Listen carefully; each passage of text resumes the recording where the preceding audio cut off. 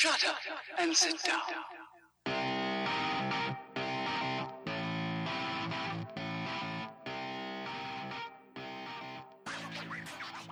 Hello, strangers, and welcome to the latest episode of Strangers in a Cinema. I'm one of your co-hosts, Paul Anderson, here with co-host Pete Wall. Pete, how are you this week? I'm very good, man. I hope the connection's good because it sounds a bit scratchy from my end, but that's often kind of deceiving. And then when we put it up, it sounds good. Yeah, I'm doing very well. Like you, Paul, probably coming into this one a little bit tired, given that both of us were sort of messaging back and forth in the WhatsApp group about our respective exercise routines earlier on today. Did you get done what you wanted to get done? Yes, so I did. I've only managed to watch 2 films this week, and I've been enjoying some time outside. That's not for anyone at home to panic and just to think suddenly we're going to do a mountain biking stroke running podcast, because I don't think that's going to happen anytime soon. But yes, I did, Pete. I've been enjoying the great outdoors, but I have still seen enough films to just about throw a show together. That is good. That is good. It's a worry for me too, because I think I've basically, for the popcorn section, got about 1.5 reviews. But they're going to be, it's quality, not quantity sometimes with this show, isn't it, man? Absolutely. So let's get right into it. On this week's show, then, we will have all the sections that you know about already, I would assume. We start off with our first section of the show, In the Foyer. Today we're going to be talking about a couple of news stories, and we'll get into that in just a moment. After that, we'll get to the popcorn counter. We've got some short reviews this week. From my side, 1.5. From Paul's, maybe even 2. Then we get into our coming attractions for this week. A few interesting movies are going to hit the screens, and, well, big and small screens this week, I think, in terms of Mubi and Curzon as well. Then we get into features. For this week, we've switched it up a bit, basically because we weren't overly enthused by what was available at the cinema. So what we're going with is a classic review. It's a bit of a treat. This week we're going to look at a film you might know of called Jaws. Basically, coming out of any summer, it's nice to go back and think about your absolute favourite summer movies. And when we put our heads together, we came up with this one as a clear winner.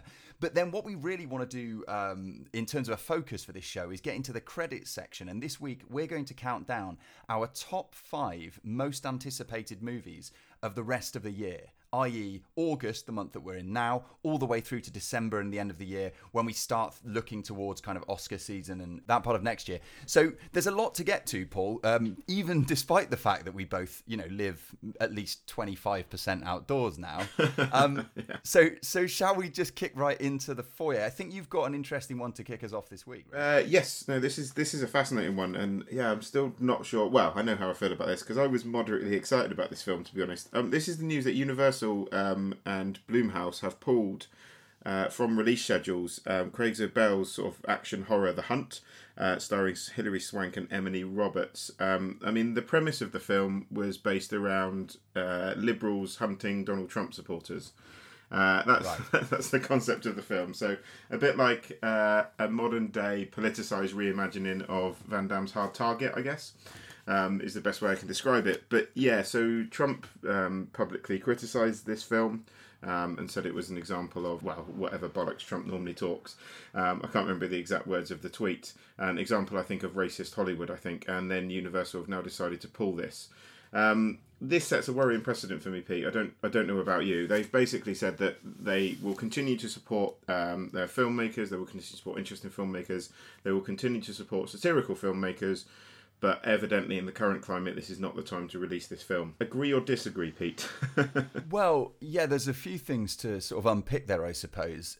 Because you said this is not the right time as far as Universal go to release the movie. Does that, though, mean the movie is canned? Or does it mean that we may see that distributor, or maybe even another distributor, pick it up and release it a little bit down the line? Do you have any insight on that front? I haven't seen anything further than that they will not release it for the time being. Whether someone else picks it up or not, I'd be very surprised if it's shelved forever, but I can see it's the kind of thing, I think we talked about another film last week, that will probably now just creep out unannounced on streaming platforms at some point, I would have thought. So I'd say it's very unlikely we'll never see this film, in all honesty, because even a mid-budget horror film, I would wager, is too much money to spend to have it shelved forever. The film looks to me like it might be quite good fun in terms of a silly horror film.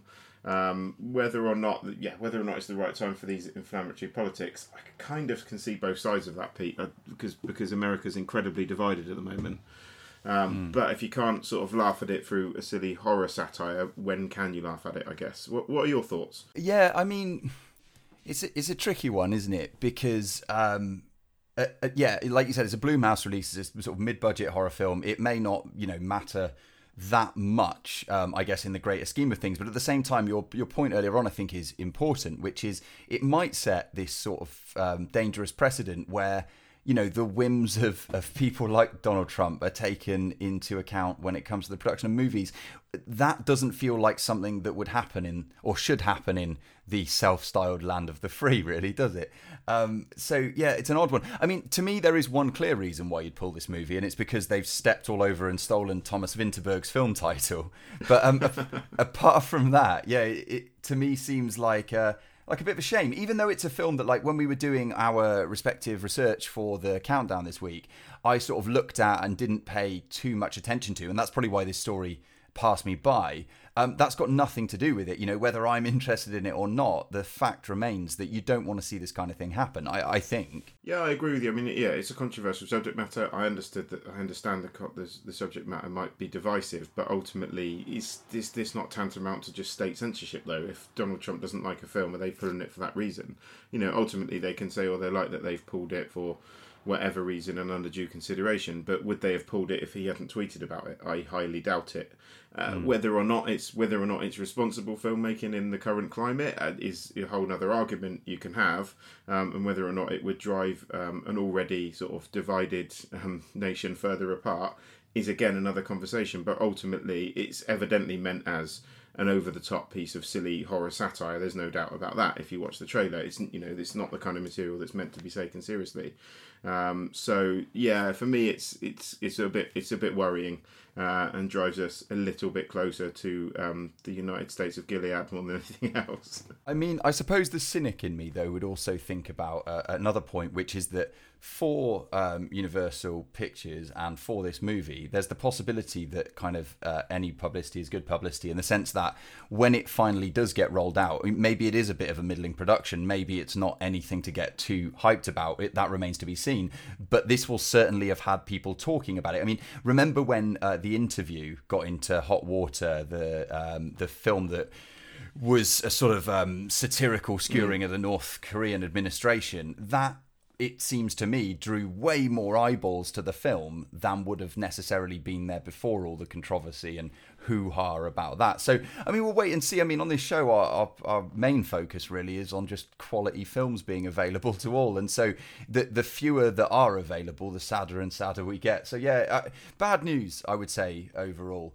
I want to bring you on then, Paul, to my story for this week, which is that Carl Urban, the most recent incarnation of Judge Dredd, has come out and made a judgment, and that judgment is it would be madness, it would be absolute madness not to allow Quentin Tarantino to sit in the director's chair for a future sort of hard R Star Trek movie that Tarantino has lined up as his possible 10th and final feature film. Views, either positive or negative, on this news, Paul Anderson? I mean, I guess if you want to see something different done with Star Trek, then Tarantino's probably the way to go with it. I suppose I can understand Carl Urban's enthusiasm, because I guess everyone would want to work with Tarantino at some point. Will he be a good fit for Star Trek? For me personally, no. Well, Urban disagrees. Yes. He says, I think Quentin Tarantino doing that film would be phenomenal. He's definitely one of the most exciting filmmakers that's currently working, and if he has an interest in making a Star Trek film, I think the studio would be insane not to let him do that. Obviously, I'd very much relish the opportunity to be a part of it if it came to be. So, I mean, Carl Urban's obviously involved in the Star Trek franchise already, having appeared in one of the movies, but it seems like he's... 3 of the movies. Is that right? Yeah. See, I weighed in off the back of one story, fan, not yeah. really being a Star Trek fan, and make a fool out of myself. But yeah, I mean, well, two things I don't hugely care about are Star Trek and Quentin Tarantino. So my answer to the question, should this be a movie, is maybe, but I don't think it will be. Do you see this as being a realistic thing, that Quentin Tarantino gets Star Trek? To be honest, it's been talked about for so long now that I'm starting to believe it may actually come to fruition. I think it kind of was I think it was a passing comment that he made in an interview where he'd love to do it, and then I think there was some rumours. People will probably be more familiar with the story than me, but I think there was some rumour that he possibly even had a script idea in mind, and then he was going to do it, and then he wasn't going to do it, and then it's kind of on again, off again. And there's so much now talk about this that I feasibly I could see that. I don't know. It's difficult because so there's that side of it. There's the other side of it that Chris Pine. And definitely Chris Pine has, I think, fallen out over pay because there was there was a Star Trek sequel planned, and then that all fell apart. I think mainly due to pay. I think they wanted Chris Hemsworth back but couldn't get him back because he wanted to work for too much money. So that kind of fell apart. So I don't know whether the cast have all gone there, have all decided to go their separate ways and kind of let it be. Whether or not Tarantino can bring everyone back, I don't know. But I'd say there's probably a reasonably realistic chance of this happening. Whether it'll work or not, I'm up in the air. But I'll watch anything with Star Trek name on it, so I'll go regardless. Right. I mean, if this IndieWire article that I'm looking at here is to be believed, it sounds like it's more the ball's in Tarantino's court in terms of making the decision about whether he does it or not. The R-rated script in question has already been written by Mark L. Smith, is the writer here, right? Okay. Who wrote Iñárritu's film The Revenant.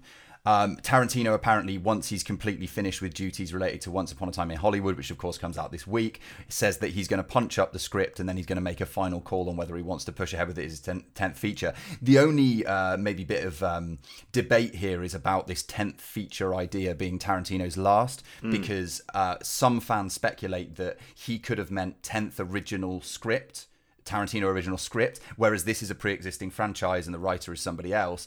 Maybe there'll be another Tarantino after this one. Again, I don't care that much, but there will be an awful lot of people, and some of the people, of course, listening to this very podcast who will care more than me, and I respect that. And so it'll be interesting to see how this whole thing plays out, because, I mean, if nothing else, the idea of the writer of The Revenant working with Tarantino and doing something with Star Trek is interesting to me, if not essential. So, I mean, yeah, it should be interesting to see Tarantino have a pop at big budget sci-fi. So from that regard, yeah, I guess, I don't think he's the right fit. Am I interested in it? Yeah, probably am. Do I think it'll work? Probably not. Coming up after this little break, we will be back with the section that we call Popcorn Movies.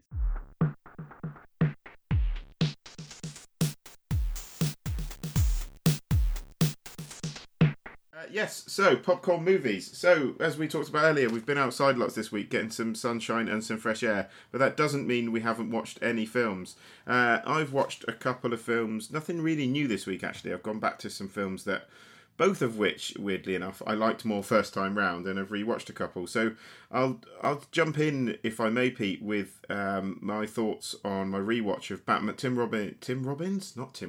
Burton. Tim Burton's Batman Returns from way back in 1992, which I think, if I am not mistaken, was originally a 15 rating, and my dad snuck me in when I was 13 years old. I think this was a very exciting cinema experience for me, and one of the earliest times I remember going to see a film of this scale at the cinema. So I did have a soft spot for this.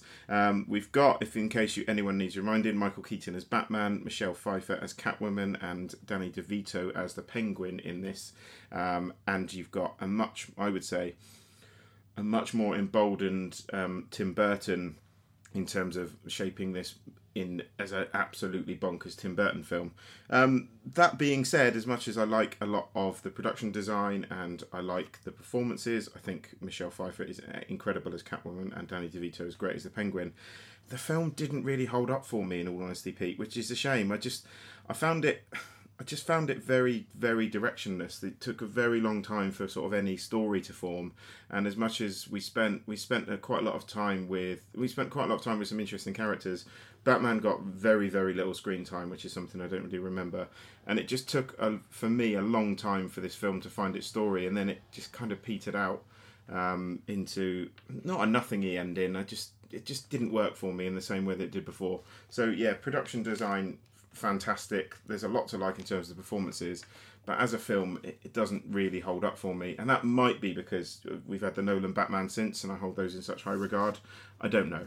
But unfortunately, Batman Returns didn't stand up for me quite as well as I would have liked. Yeah, you covered it already, but I was just going to say, is this a sort of warping that happens sort of PN in the pre-Nolan era, I should say, because it's so difficult. I would imagine, I haven't gone back to those Batman films probably since I've seen the Nolan trilogy, but it must be so difficult to sort of go back and forget that those existed at the time when you first saw the movie. But then that's not how you rewatch things anyway. You always rewatch things with new context. So it's interesting that this one has sort of fallen down in your estimation a little bit coming back to it. Talking about slightly falling in your estimation, I rewatched Girls Trip, which is a film that, last year, 2 years ago? I don't know.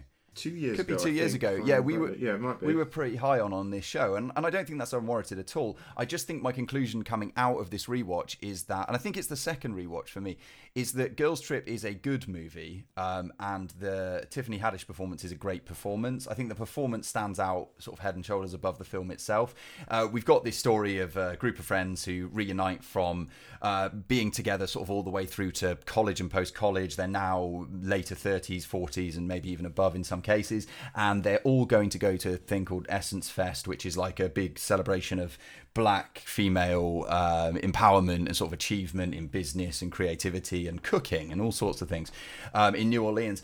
And on the way, while they're there, they get into a lot of different scrapes, which mostly result in Tiffany Haddish threatening to murder someone or teaching people how to give blowjobs. And urinating on crowds. There are still big laughs in the movie. Don't get me wrong. Like, coming back to it has rewatch value. I just think that if you took that performance out, this would be a lot more forgettable than it was in the end. Have you seen it again since you saw it at the cinema? I've seen it once since the cinema. I don't think I was quite as hot on it as you were, because I found that as much as it had some great comedy set pieces, I thought it was slightly long-winded, and I felt that the ending was a little bit on the nose for me. Oh no, it is. Yeah, it is. I mean, I think I would have said those things then too. Yeah, to be fair, you probably did. Yeah, I have seen it, and yeah, I'm kind of with you, and I think it's difficult with comedy sometimes because there's certain moments like are never going to be as funny the second time you see them, like the Tiffany Haddish. A number of the Tiffany Haddish set pieces in this are certain moments like that. So so I think it loses something when you watch it sort of second or third time. I would probably watch it again. I liked it enough second time round, but I agree it loses something, I think, on second viewing. But then a lot of comedies do, so it's not necessarily its own fault. But yeah. I mean, and like I say, there's still lines that hit. I think there's a Queen Latifah line that hit me this time that didn't the first time, and that was kind of a surprise. But yeah, like I say, it was one of those. I think our attention at the time was basically on this sort of breakout, at least acting performance from Haddish, and like that is the takeaway really. Even coming back to it now, what else have you got, Paul? So this is Life of Pi, which is another film that I really, really enjoyed at the cinema. This is Ang Lee directorial effort from 2012, starring Suraj Sharma as part of the titular Pi, who through in the long and short of it, gets stranded on a lifeboat after a freight ship that's taking his family to Canada from India sinks. Gets stranded on a lifeboat with a tiger called Richard Parker, and yeah, it's as fantastical as it sounds. And yeah, it's the story of how he ultimately, it's not a spoiler to say that he survives, because there's an older version of him at the beginning of the film, and how he survives with a Bengal tiger in the life raft with him. It remains an absolutely staggeringly beautiful film in terms of the effects work. I think the effects work on the tiger still stands up, which is great considering it's from 2012. Like the way the use of colour in the film is fantastic. There's some absolutely stunning set pieces, and the 4K Blu-ray as well. If anyone is looking for a 4K disc to buy and wants to be blown away by it, this is one of the ones to buy, because the film just looks incredible from start to finish. And there's a good central performance there. That's quite nice. However, my word, is the opening half an hour patronising and really, really poorly written in terms of on-the-nose dialogue. It's laborious. It really, really drags. It takes the film far too long to get onto the boat where it becomes interesting. And that didn't ruin the film for me, but it very much, I think, hampers the rest of the film when it takes so long to get there. Do you remember? Did you see this, Pete? Is this one you're that familiar with, or? Yeah, I've got an outspoken sort of unpopular opinion on it. Really, it's not even going against anything you've said up to this point, I don't think. But like, it does look great. It is visually an amazing achievement. But I'm always sort of reluctant to really overpraise a film for just looking good, and I found it to be unbearably dull. Life of Pi. It was a struggle sort of staying awake, and that's not a result of all these dazzling visuals, which were really amazing. But it was just the fact that the story itself. I know that the story itself has been told in novel form and has been incredibly popular and successful, and I haven't read that book, and maybe that's to the detriment of the experience. I don't think it should be, and yeah, I just didn't go for it. And I like Ang Lee. I like some of the stuff Ang Lee's done very much, but not this really. No, I mean, I like it. I think, as I said, I like it from the moment he gets in the boat. But the first sort of half an hour, I completely agree with you. I was just like, please get on with it. And you've got just like incredibly heavy-handed dialogue as well, where it almost felt patronising. We're explaining all the different faiths to people, and then there's some of the lines towards the end of the film as well, where it's just like such on the nose dialogue. It's not a subtle film. For me, the visuals carried it, I think, further than you.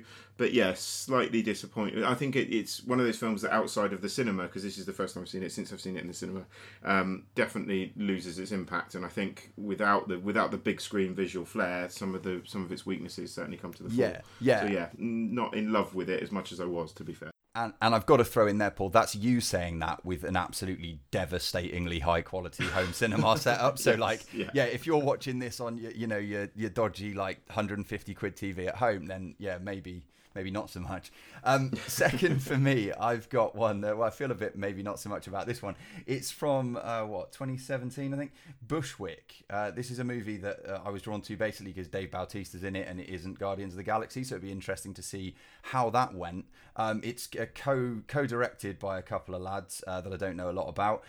Co-starring Brittany Snow, who I just want to shoehorn in here. If people haven't seen her movie, or the movie that she's in called The Vicious Kind, with Adam Scott in like a serious role, you should, and I always try and plug that on this show. But this thing, the two of them end up teaming up because something has happened in the Bushwick area of New York, and it's resulting in gunfire on the streets, people dropping dead left and right. There's some kind of insurgency, it seems like, or civil war. I don't really want to spoil what that is because I think that's one of the hooks for the movie, and this one is streaming at the moment on Netflix. But what I would say about this in summary, when the sort of opening credits to the movie were running, I noticed that the soundtrack was kind of cool, and then they credited the soundtrack to Aesop Rock, who is a sort of verbose rapper that I like quite a lot. And he had done the whole soundtrack to Bushwick single-handedly, I guess. A lot of it instrumental, and then there's a couple of his own vocal performances on here too. And God, wouldn't you know it, they're really happy that they got him because they slather the Aesop Rock soundtrack over everything. So you've got sequences that need that underneath it, maybe, but then you've got sequences that should be sort of close, intimate drama between the central characters. But underneath it, you've got this kind of too cool for school kind of funky hip-hop sounding soundtrack, which just undercuts things a bit, I think. In addition to that, and doing too much with that, what the movie does is like, you know, when you see maybe first-time directors, Paul, or newer directors, and they're clearly wearing their influences on their sleeve, but what ends up happening is you're just, like we were talking about last week with Lion King, or like thinking about better movies that have come before, you start thinking about those directors instead of the directors you're watching. So there are sequences in this which are so clearly like Alfonso Cuarón sequences in Children of Men, like they're so influenced by that movie, or like the John Carpenter movie Assault on Precinct 13, like you'll think about that here. Just the way things are shot in almost every instance seems borrowed from other filmmakers, and it gets to be really tiring because the filmmakers here seem so pleased with themselves and so pleased with, you know, the guy that they've got to do the soundtrack, as I mentioned, that like there's no let up. So you're constantly in like 8, 9, 10, 11 minute unbroken long takes following action at hip height through the streets, sort of emergent action, which early on seems really cool, really engaging. And then you realize, oh no, this is what's going to happen for sort of an hour and a half. That would all be okay if in the central pairing of Brittany Snow and Dave Bautista, you cared about them living or dying. It's pretty essential. Dave Bautista is doing so little in his acting performance that he may as well not be there. And Brittany Snow is really struggling to bring some life to this thing. So in the end, there are so many elements here that could have been sort of socio-politically sort of prescient within the wrapping of a sort of action movie and some excitement. You've got like this guy doing the music who's usually like really cool. And in the end, what I got from this was a headache, and it just didn't work, Paul, and it was a real shame. That one's Bushwick of 2017. I mean, check it out on Netflix, and then get in touch and tell me how wrong I am or what I haven't understood about the movie. But like, yeah, I was hoping for a lot more, and I didn't get it. Paul, talking about a lot more, we have a lot more of this show to go, and right after this little break, we will come back to settle down for our section that we call Coming Attractions.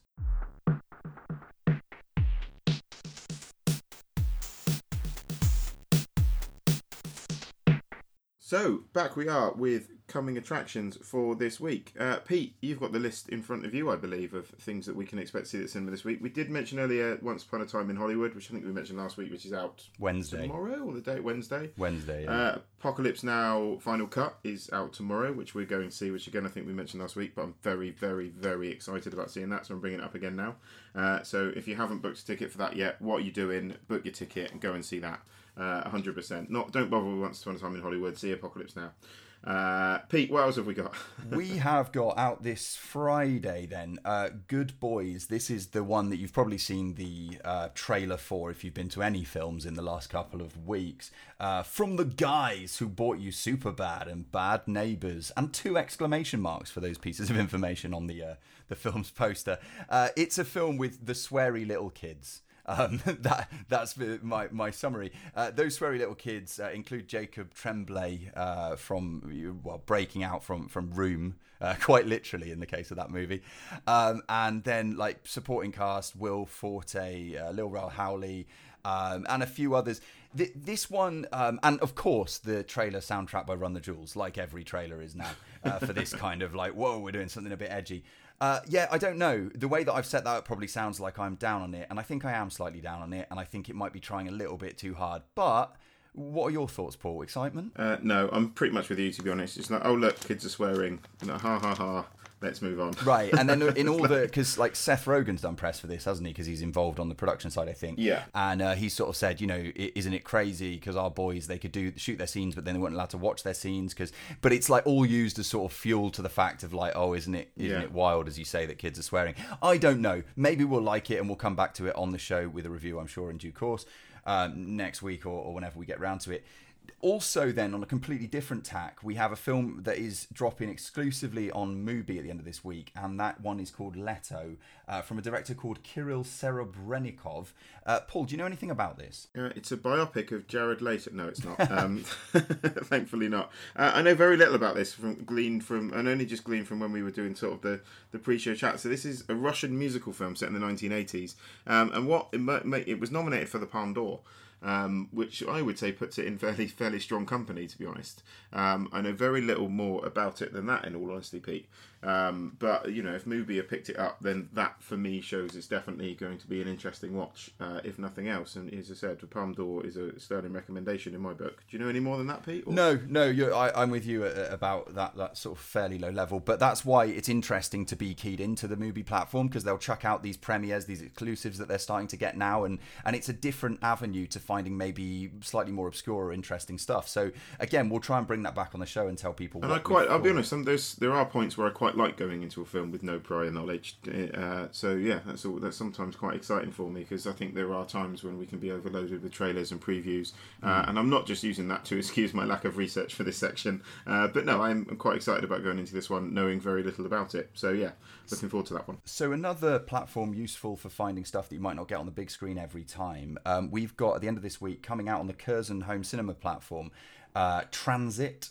This one is, it tells the story of a man attempting to escape Nazi-occupied France who falls in love with the wife of a dead author whose identity is assumed.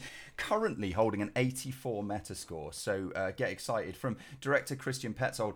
I don't know loads about this one either, but again, like you say, maybe that's a good thing, and maybe we should not dig into it too much and then just come back to it in either popcorn movies or features, dependent on the level of, blown away that we are with this one. No, I think that's fair. Yeah, know very little about this one again, but from the sound of the premise, I'm intrigued, and an 84 on Metacritic is always a winner in my book. So I think quietly excited about this one. I think we're probably in the same boat, Paul, as kind of movie nerds, that like if you go onto a film that you've not heard a great deal about and you see that magical sort of 80 plus on Metacritic, wherever it's from and whatever it's about, you get a little flutter, you get a little bit excited. Oh, for sure, yeah. Not Rotten Tomatoes, Metacritic is the one for me, but yeah. Yeah, not Rotten Tomatoes is faulty, as we've discussed in the past. Then also allegedly coming out at the end of the week is the on limited release, I should say, is the film J.T. Leroy, or I think it's been given the title also Jeremiah Terminator Leroy, at least on the IMDb for now. So maybe that's a change they've made. This one directed by Justin Kelly, but the real thing that drew me into the story, other than knowing little, bits and pieces about the J.T. Leroy story, is that Kristen Stewart and Laura Dern are both attached, and so that is enough to get me in the proverbial door. However, talking about that Metacritic average, if we swap those numbers around, I think we get something close to the 58 that this one's currently holding. So obviously not getting universal. Yeah, I've read a middling review in The Guardian this week as well, to be fair. I think I can't remember the exact, I kind of skim-read the review, but they weren't overly struck on it either. So, but with that acting talent involved, I'm with you, to be honest. So certainly, totally with you. It was enough to get me through the door as well. So yeah, and I should say, as a massive stan for Laura Dern, I'm currently wading through the current season of Big Little Lies, which I think is actually just wrapped up. And it's one of the worst shows that I compulsively watch. Like, there's so much I dislike about their show, but then Laura Dern is really good in it, so it's just kept me interested. Well, this is the series that Andrew Arnold was supposed to make, and then they took it off of her and gave it to Jean-Marc Vallée to finish off. Is this? It's sort of that. Is that series? It's sort of that. Andrew Arnold directed all the episodes of the second season, but then they were sort of recut. And you, for one, Paul, would be very aware of this if you watch these episodes, because there's Jean-Marc Vallée all over them. If you didn't like... This is why I've avoided it, so yeah. If you don't like, the wilds and stuff like that of the world, then, maybe not for you. Okay, that brings us to the end of this coming attraction section. That means we will be back in just a moment with our feature review this week, going back in time to think about and talk about Jaws.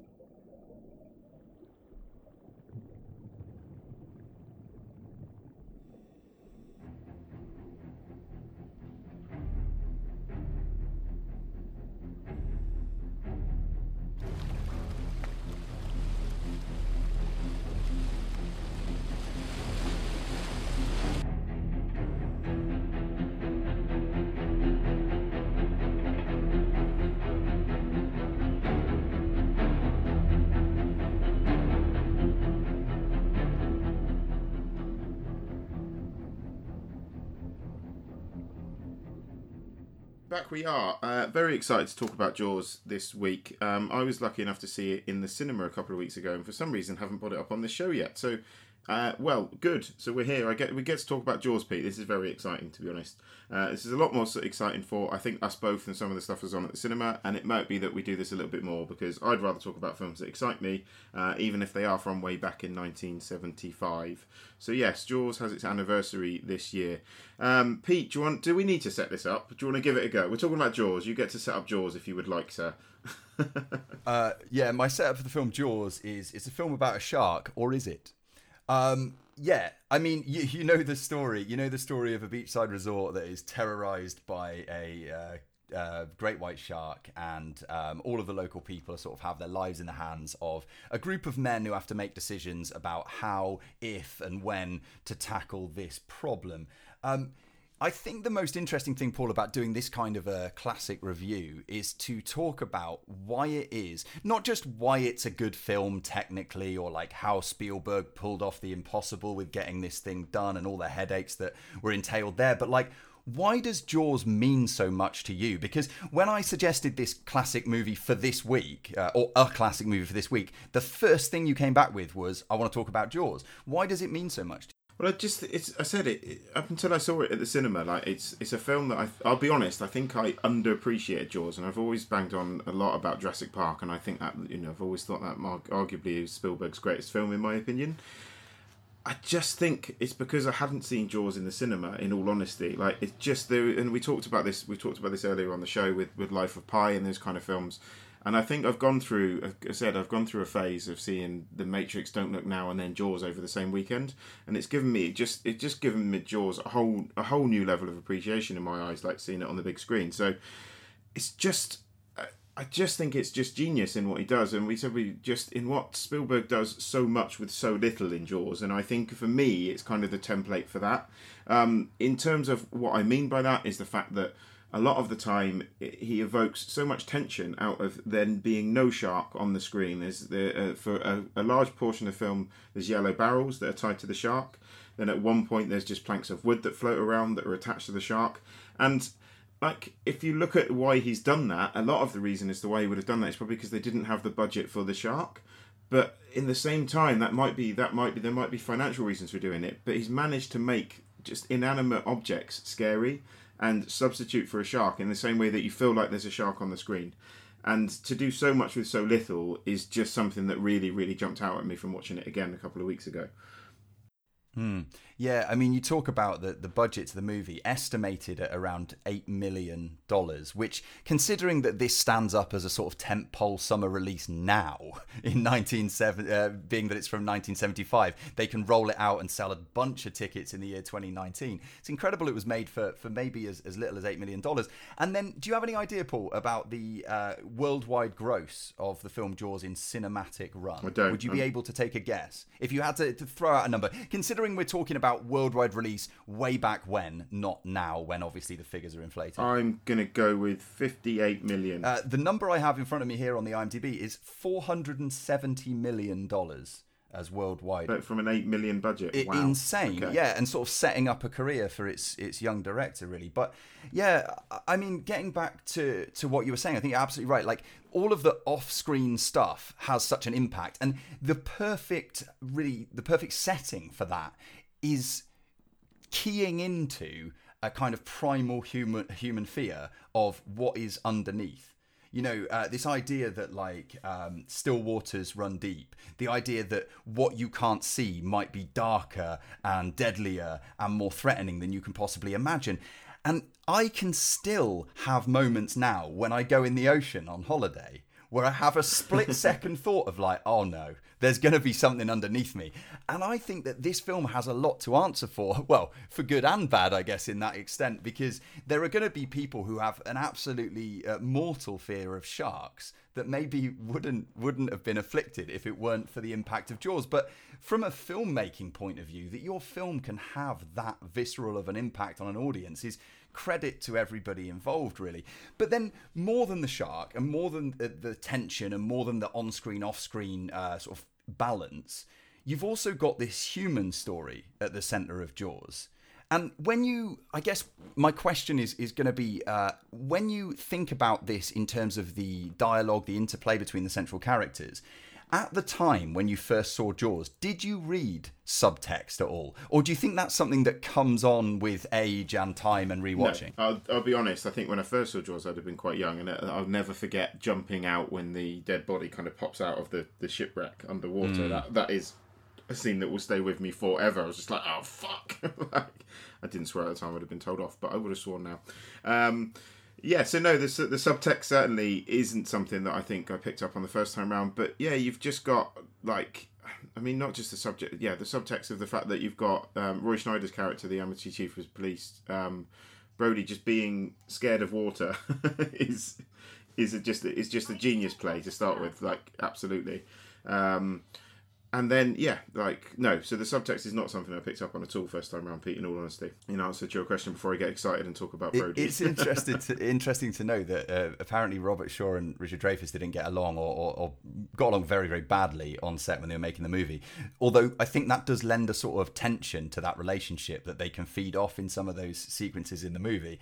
I think for me, something you mentioned right at the beginning of talking about your love for this movie, that always stuck with me early on when I was, way short of being able to think about this on sort of different levels, was just about the barrels. The barrels and the disappearance and reappearance of barrels, for some reason, was just such a memorable, striking image that it's, I guess, in terms of visual language in movies, if we were to do a sort of top 5 in that regard, it would be right up there as something that tells you so much but sort of shows you relatively little visual information. It's just so economical in terms of what it produces from so little on screen. Are there particular moments in the movie that you would want to highlight as like, yeah, these are the ones, these are a couple of the ones? You said the dead body already in the shipwreck.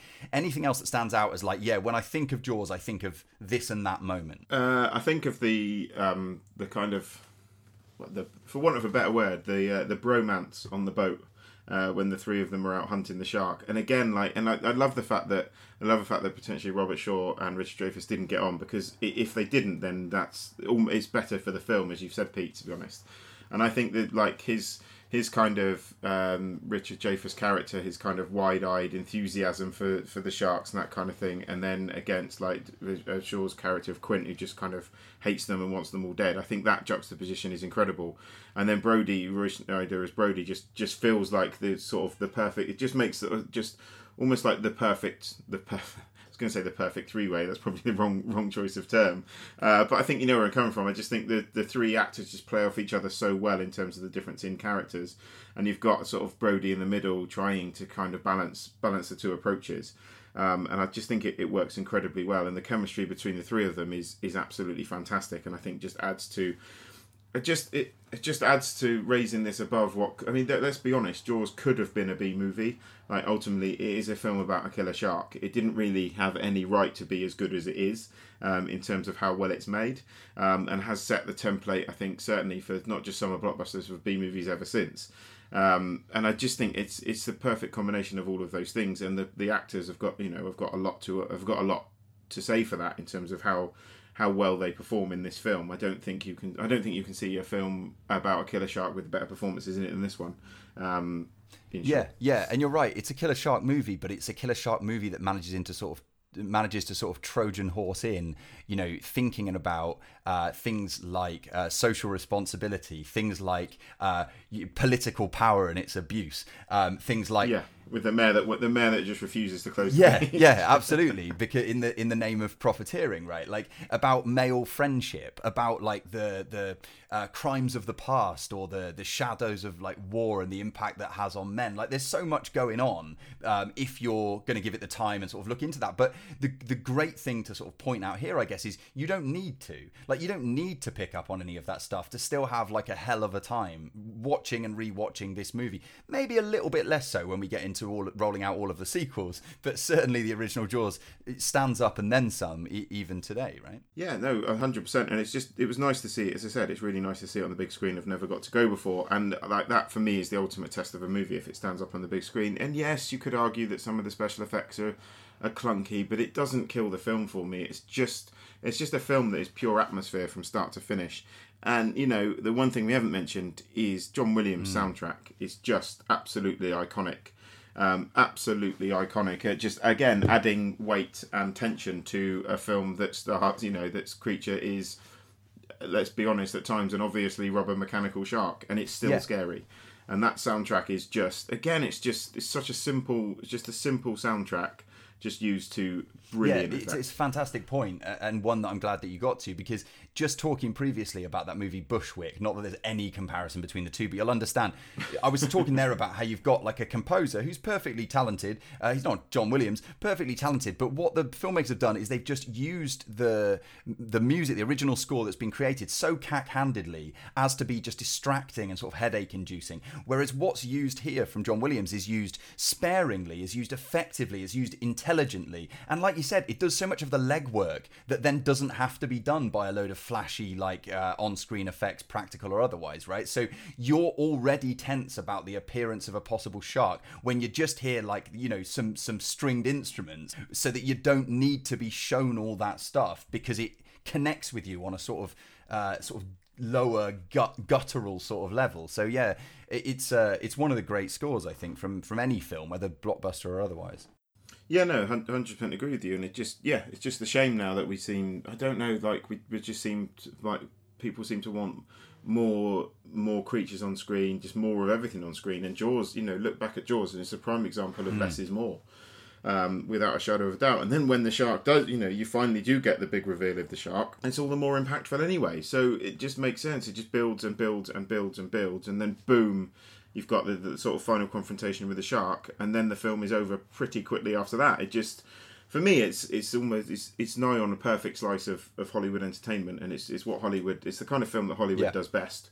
And I wish more directors would, obviously directors. I'm not saying that directors out there haven't seen Jaws or weren't inspired by Spielberg, but I kind of almost think that there's a number of directors working out there today that could go back and rewatch Jaws, and just have a think when they're just plying all these effects and creatures onto the screen, that maybe at times less is more. And remember that. Absolutely. And think how many times, even on this program, we've reviewed films and said they've just shown the big bad, the monster, the alien, the whatever it is, too soon. It's been revealed too soon, and now the tension is punctuated and lost, and punctured, I should say, and lost, and that tension dissipates. And what doesn't happen in Jaws is sort of a loss of tension, and that's why you're kept almost literally on the edge of your seat for so much of the runtime of the movie. So yeah, I mean, talking about less is more and being economical, we should probably bring this one to an end so that we can get to our countdown for this week. But as you said earlier, Paul, I think coming back to classic films is something we'll do a little bit more, because it allows us to reflect on some of the things that not only exist in that particular movie, but also tropes that we'd like to see more of, or maybe less of, in other more modern movies. So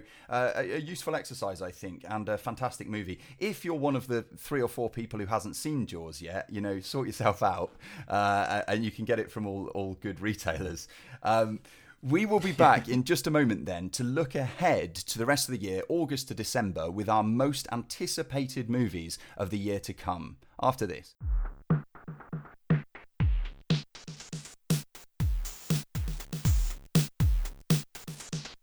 Right, so following on from last week where we did our top 5 of 2019 so far, we are going to deliver now our top 5 most anticipated movies of the second half of 2019.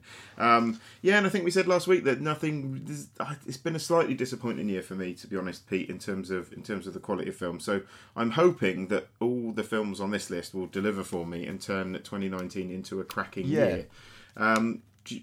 Do you want to go first with your number 5? Sure, I'll get this one out the way, which is not a slight on the movie. It's just because it's maybe a bit of a downer to kick off with. But the first one I'm going to go for, it releases on the 1st of November this year. It's called Sorry We Missed You, and it is the latest from director Ken Loach, that we would have seen, or you would be aware of, if not for other films from the absolutely devastating I, Daniel Blake a couple of years ago.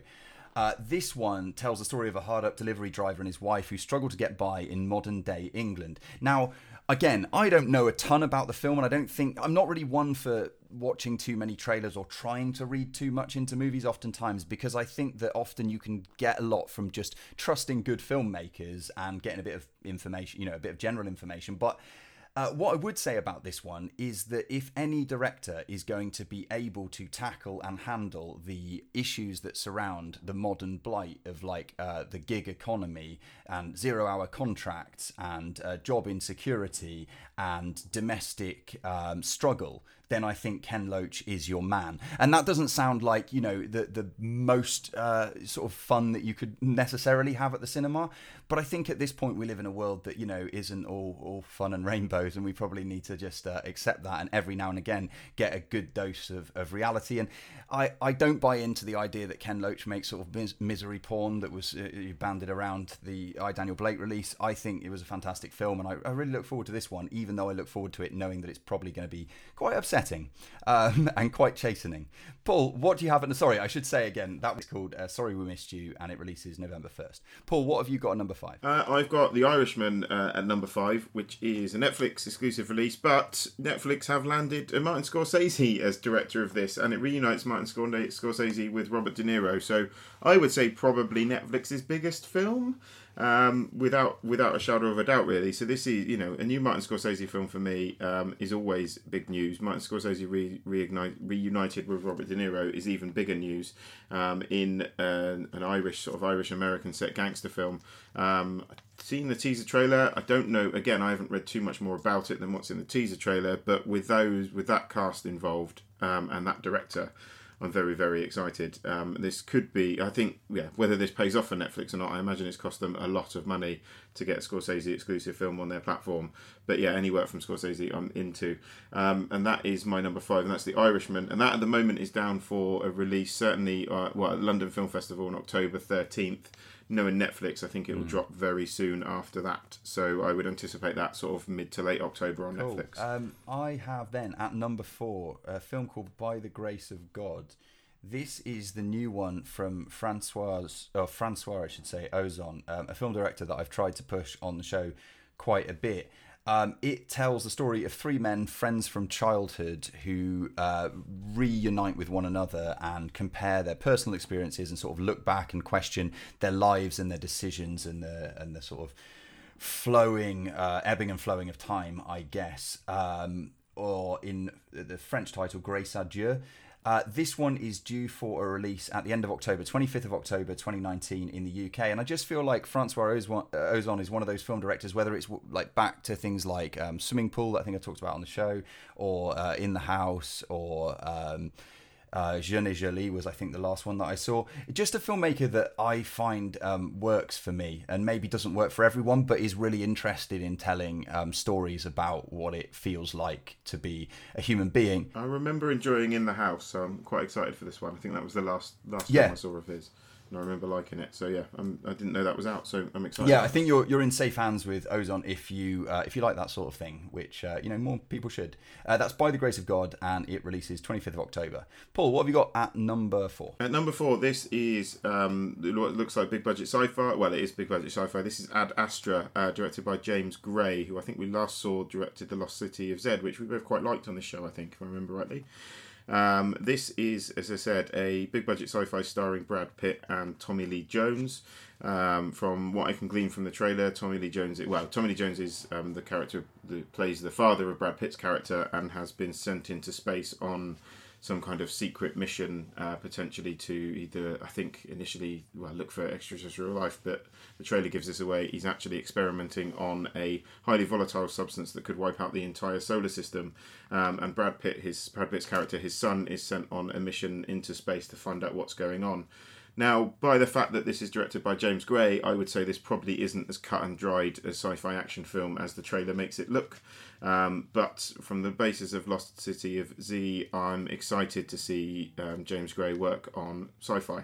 So I've got a feeling this will be more akin with something like Sunshine or that kind of thing than the trailer perhaps makes out. And that excites me. Anything sort of, for want of a better word, sort of thinking man sci-fi is something that really, really appeals to me. So I'm very excited about Ad Astra, and that is currently due to drop on the UK on September the 18th. Nice. Yes, more on that later. At number 3 for me is... there's sadness in this one too, Paul. This evening, I was supposed to go and see a preview of this one, and I can't because I've got to work. But yes, my number 3 most anticipated movie coming up is Pain and Glory, which is the new one from Pedro Almodovar.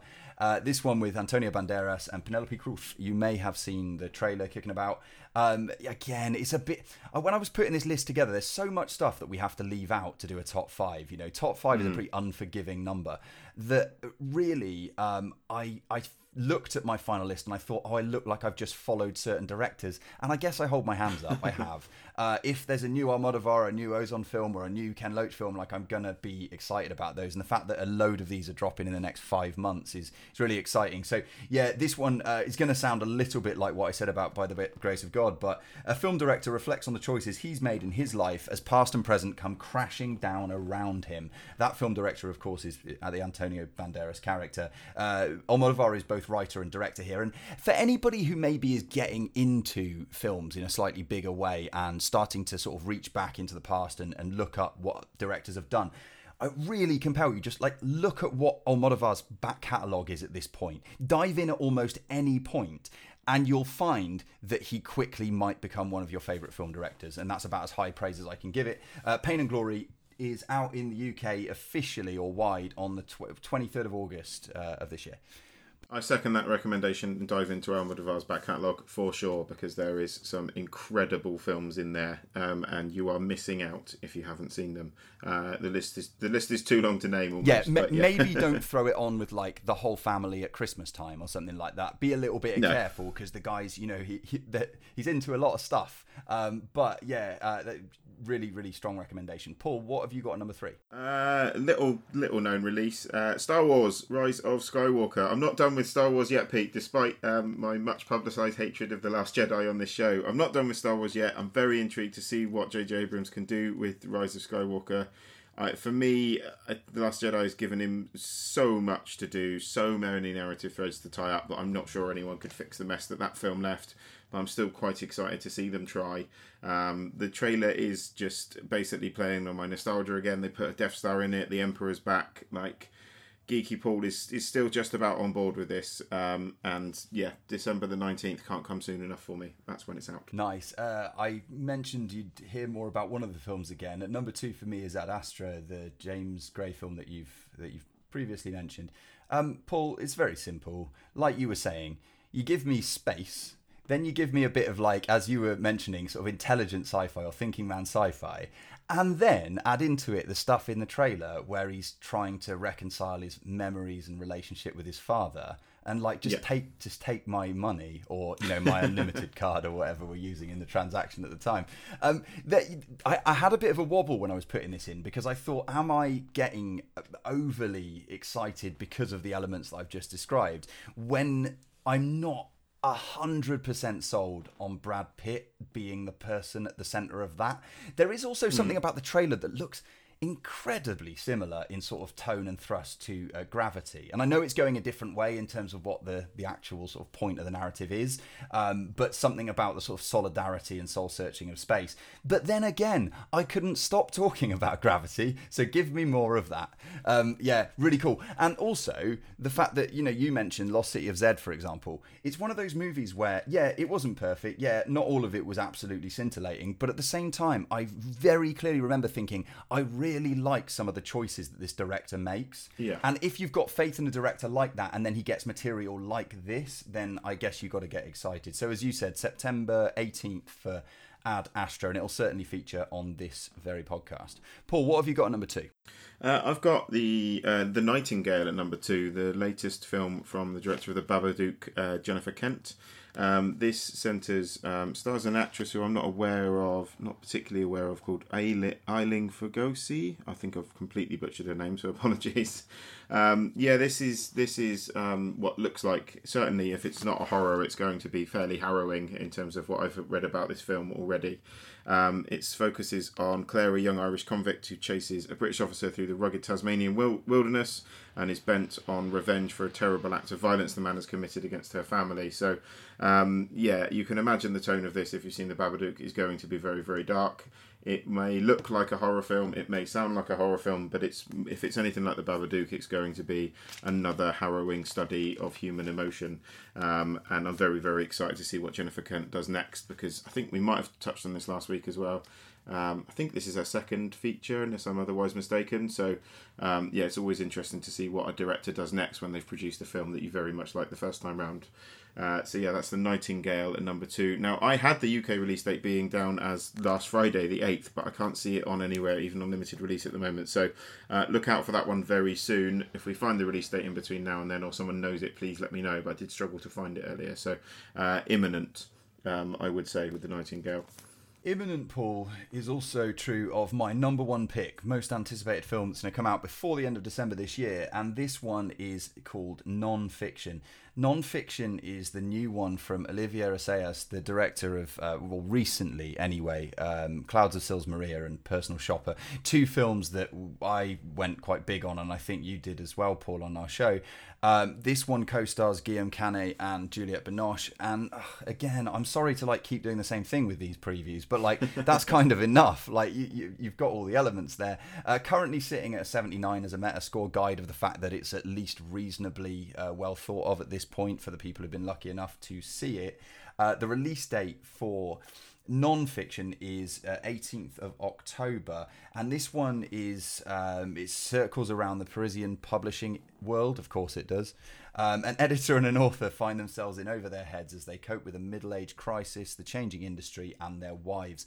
I've stacked the deck with a load of sort of social drama, relationship, look back on your life movies. Yeah. I don't know if I'm having some kind of early midlife crisis, but if I am, then I'm in the hands of some very talented filmmakers. So yeah, I look forward to all of these. Paul, what's your number one most anticipated? My number one, and the trailer dropped for this quite recently, so I'm incredibly excited. I was incredibly excited about this anyway. I'm even more excited now. This is the follow-up from Robert Eggers to his film The Witch. This is The Lighthouse, which stars Willem Dafoe and Robert Pattinson. It appears to be focused around two sailors who get washed up in a lighthouse and things go very, very awry for them. The trailer looks like this is going to be absolutely bonkers. And yeah, it doesn't really give much away about what the film's about, apart from the fact you've got these two guys trapped in a lighthouse, played by, for me, like an incredibly talented veteran actor in Willem Dafoe and an incredibly talented sort of newer star in Robert Pattinson. The Witch I thought was fantastic. The more I think about The Witch, the more I like it. It was all about atmosphere than it was about scares. There was just a sense of dread and just a sort of sense of dread and uncomfortableness that pervaded the whole film. And for me, the trailer to this looks like this is now Robert Eggers is going to be sort of emboldened by the success of The Witch and is throwing even more sort of craziness into the stew here. So I'm very, very excited about The Lighthouse. I think it looks incredible. It looks like it's really, really well shot, and very, very excited for it. In terms of a UK release date, I think it's down as October in the US at the moment, so it might get pushed back into 2020. I hope it doesn't. I hope it comes here quite quickly, but it still looks like, frustratingly, it's a few months away. But yeah, that is my most anticipated film for the second half of 2019. So from 5 to 1, I had Sorry We Missed You from Ken Loach. I had 4 was By the Grace of God, 3 Pain and Glory, 2 Ad Astra, and 1 non-fiction. Paul, what were your 5? So my 5 is Irishman from Martin Scorsese, Ad Astra from James Gray, Star Wars Rise of Skywalker from J.J. Abrams, The Nightingale from Jennifer Kent, and The Lighthouse at number 1 from Robert Eggers. Right, I'm going to cry myself to sleep if you don't let me do the next thing, which is I'm just going to bang out a couple more releases for you, Paul, that I've got release dates for, and I just want your quick response to whether you're interested or not, right? Are you game? Okay, do it. Okay. Come at me. Zombieland Double Tap releases October 18th. Ruben Fleischer's directing. Not fast. Have you seen the cast? Yeah. Oh, it's a huge cast. I mean, it didn't make my top 5, but I'm fairly into it. Okay, another one. Doctor Sleep. This is the latest from Mike Flanagan, who's done stuff like Oculus and loads of and Hush and like a bunch of cool little sort of mid-budget horror films. Interested or no? Mildly intrigued. Okay. The Mustang. Robert Redford directing. Yeah. Any interest? I'd check that out. Okay. Once Upon a Time in Hollywood, I think we've covered at this point. Knives Out. Knives Out drops November 22nd. This is the new one from Rian Johnson. And as I put up on the socials last night, Lakeith Stanfield plays a fairly significant role in this one. Knives Out looks like a sort of a satirical... probably satirical, sort of fast-talking drama. It's Rian Johnson, you know what you're getting. Interested? Yes, very much so. You're still into Rian Johnson, I would assume, at this point. Right, I don't have a problem with Rian... Well, I have a problem with what Rian Johnson did with Star Wars. I don't have a problem with Rian Johnson as a director, because I think he's a talented director. I have a problem with the fact that he treated Star Wars as a joke, but aside from that, I like all of his other films. So yeah, I am looking forward to this. Okay, looking forward to September 13th. It's a big day. Cardi B makes her film feature debut in a film called Hustlers, where they play a bunch of... there's a group of women who play strippers who try to turn the tables on the yuppies that have thrown money at them over the years. Interested? Film of the year. Nice. There's a film, Chinese movie with Zhang Ji called The Climbers, which is about a sort of terribly difficult ascent of Everest. That drops September 27th. Interested in Zhang Ji in the snow? Yes. Okay. It's a good section. I'm enjoying myself. That might just about wrap up the main things.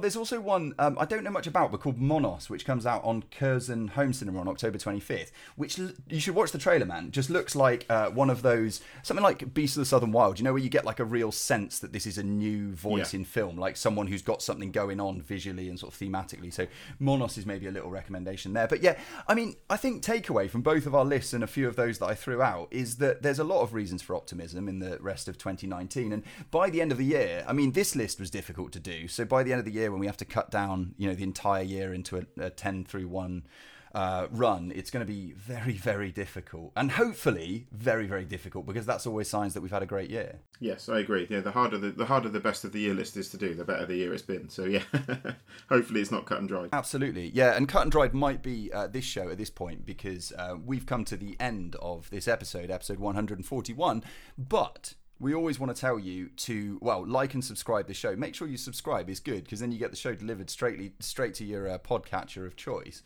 Also, follow the Instagram and the Facebook and the Twitter and all that stuff. Paul, anything else to say before we go? Thanks for listening. All right, see you next time. Shut up and sit down.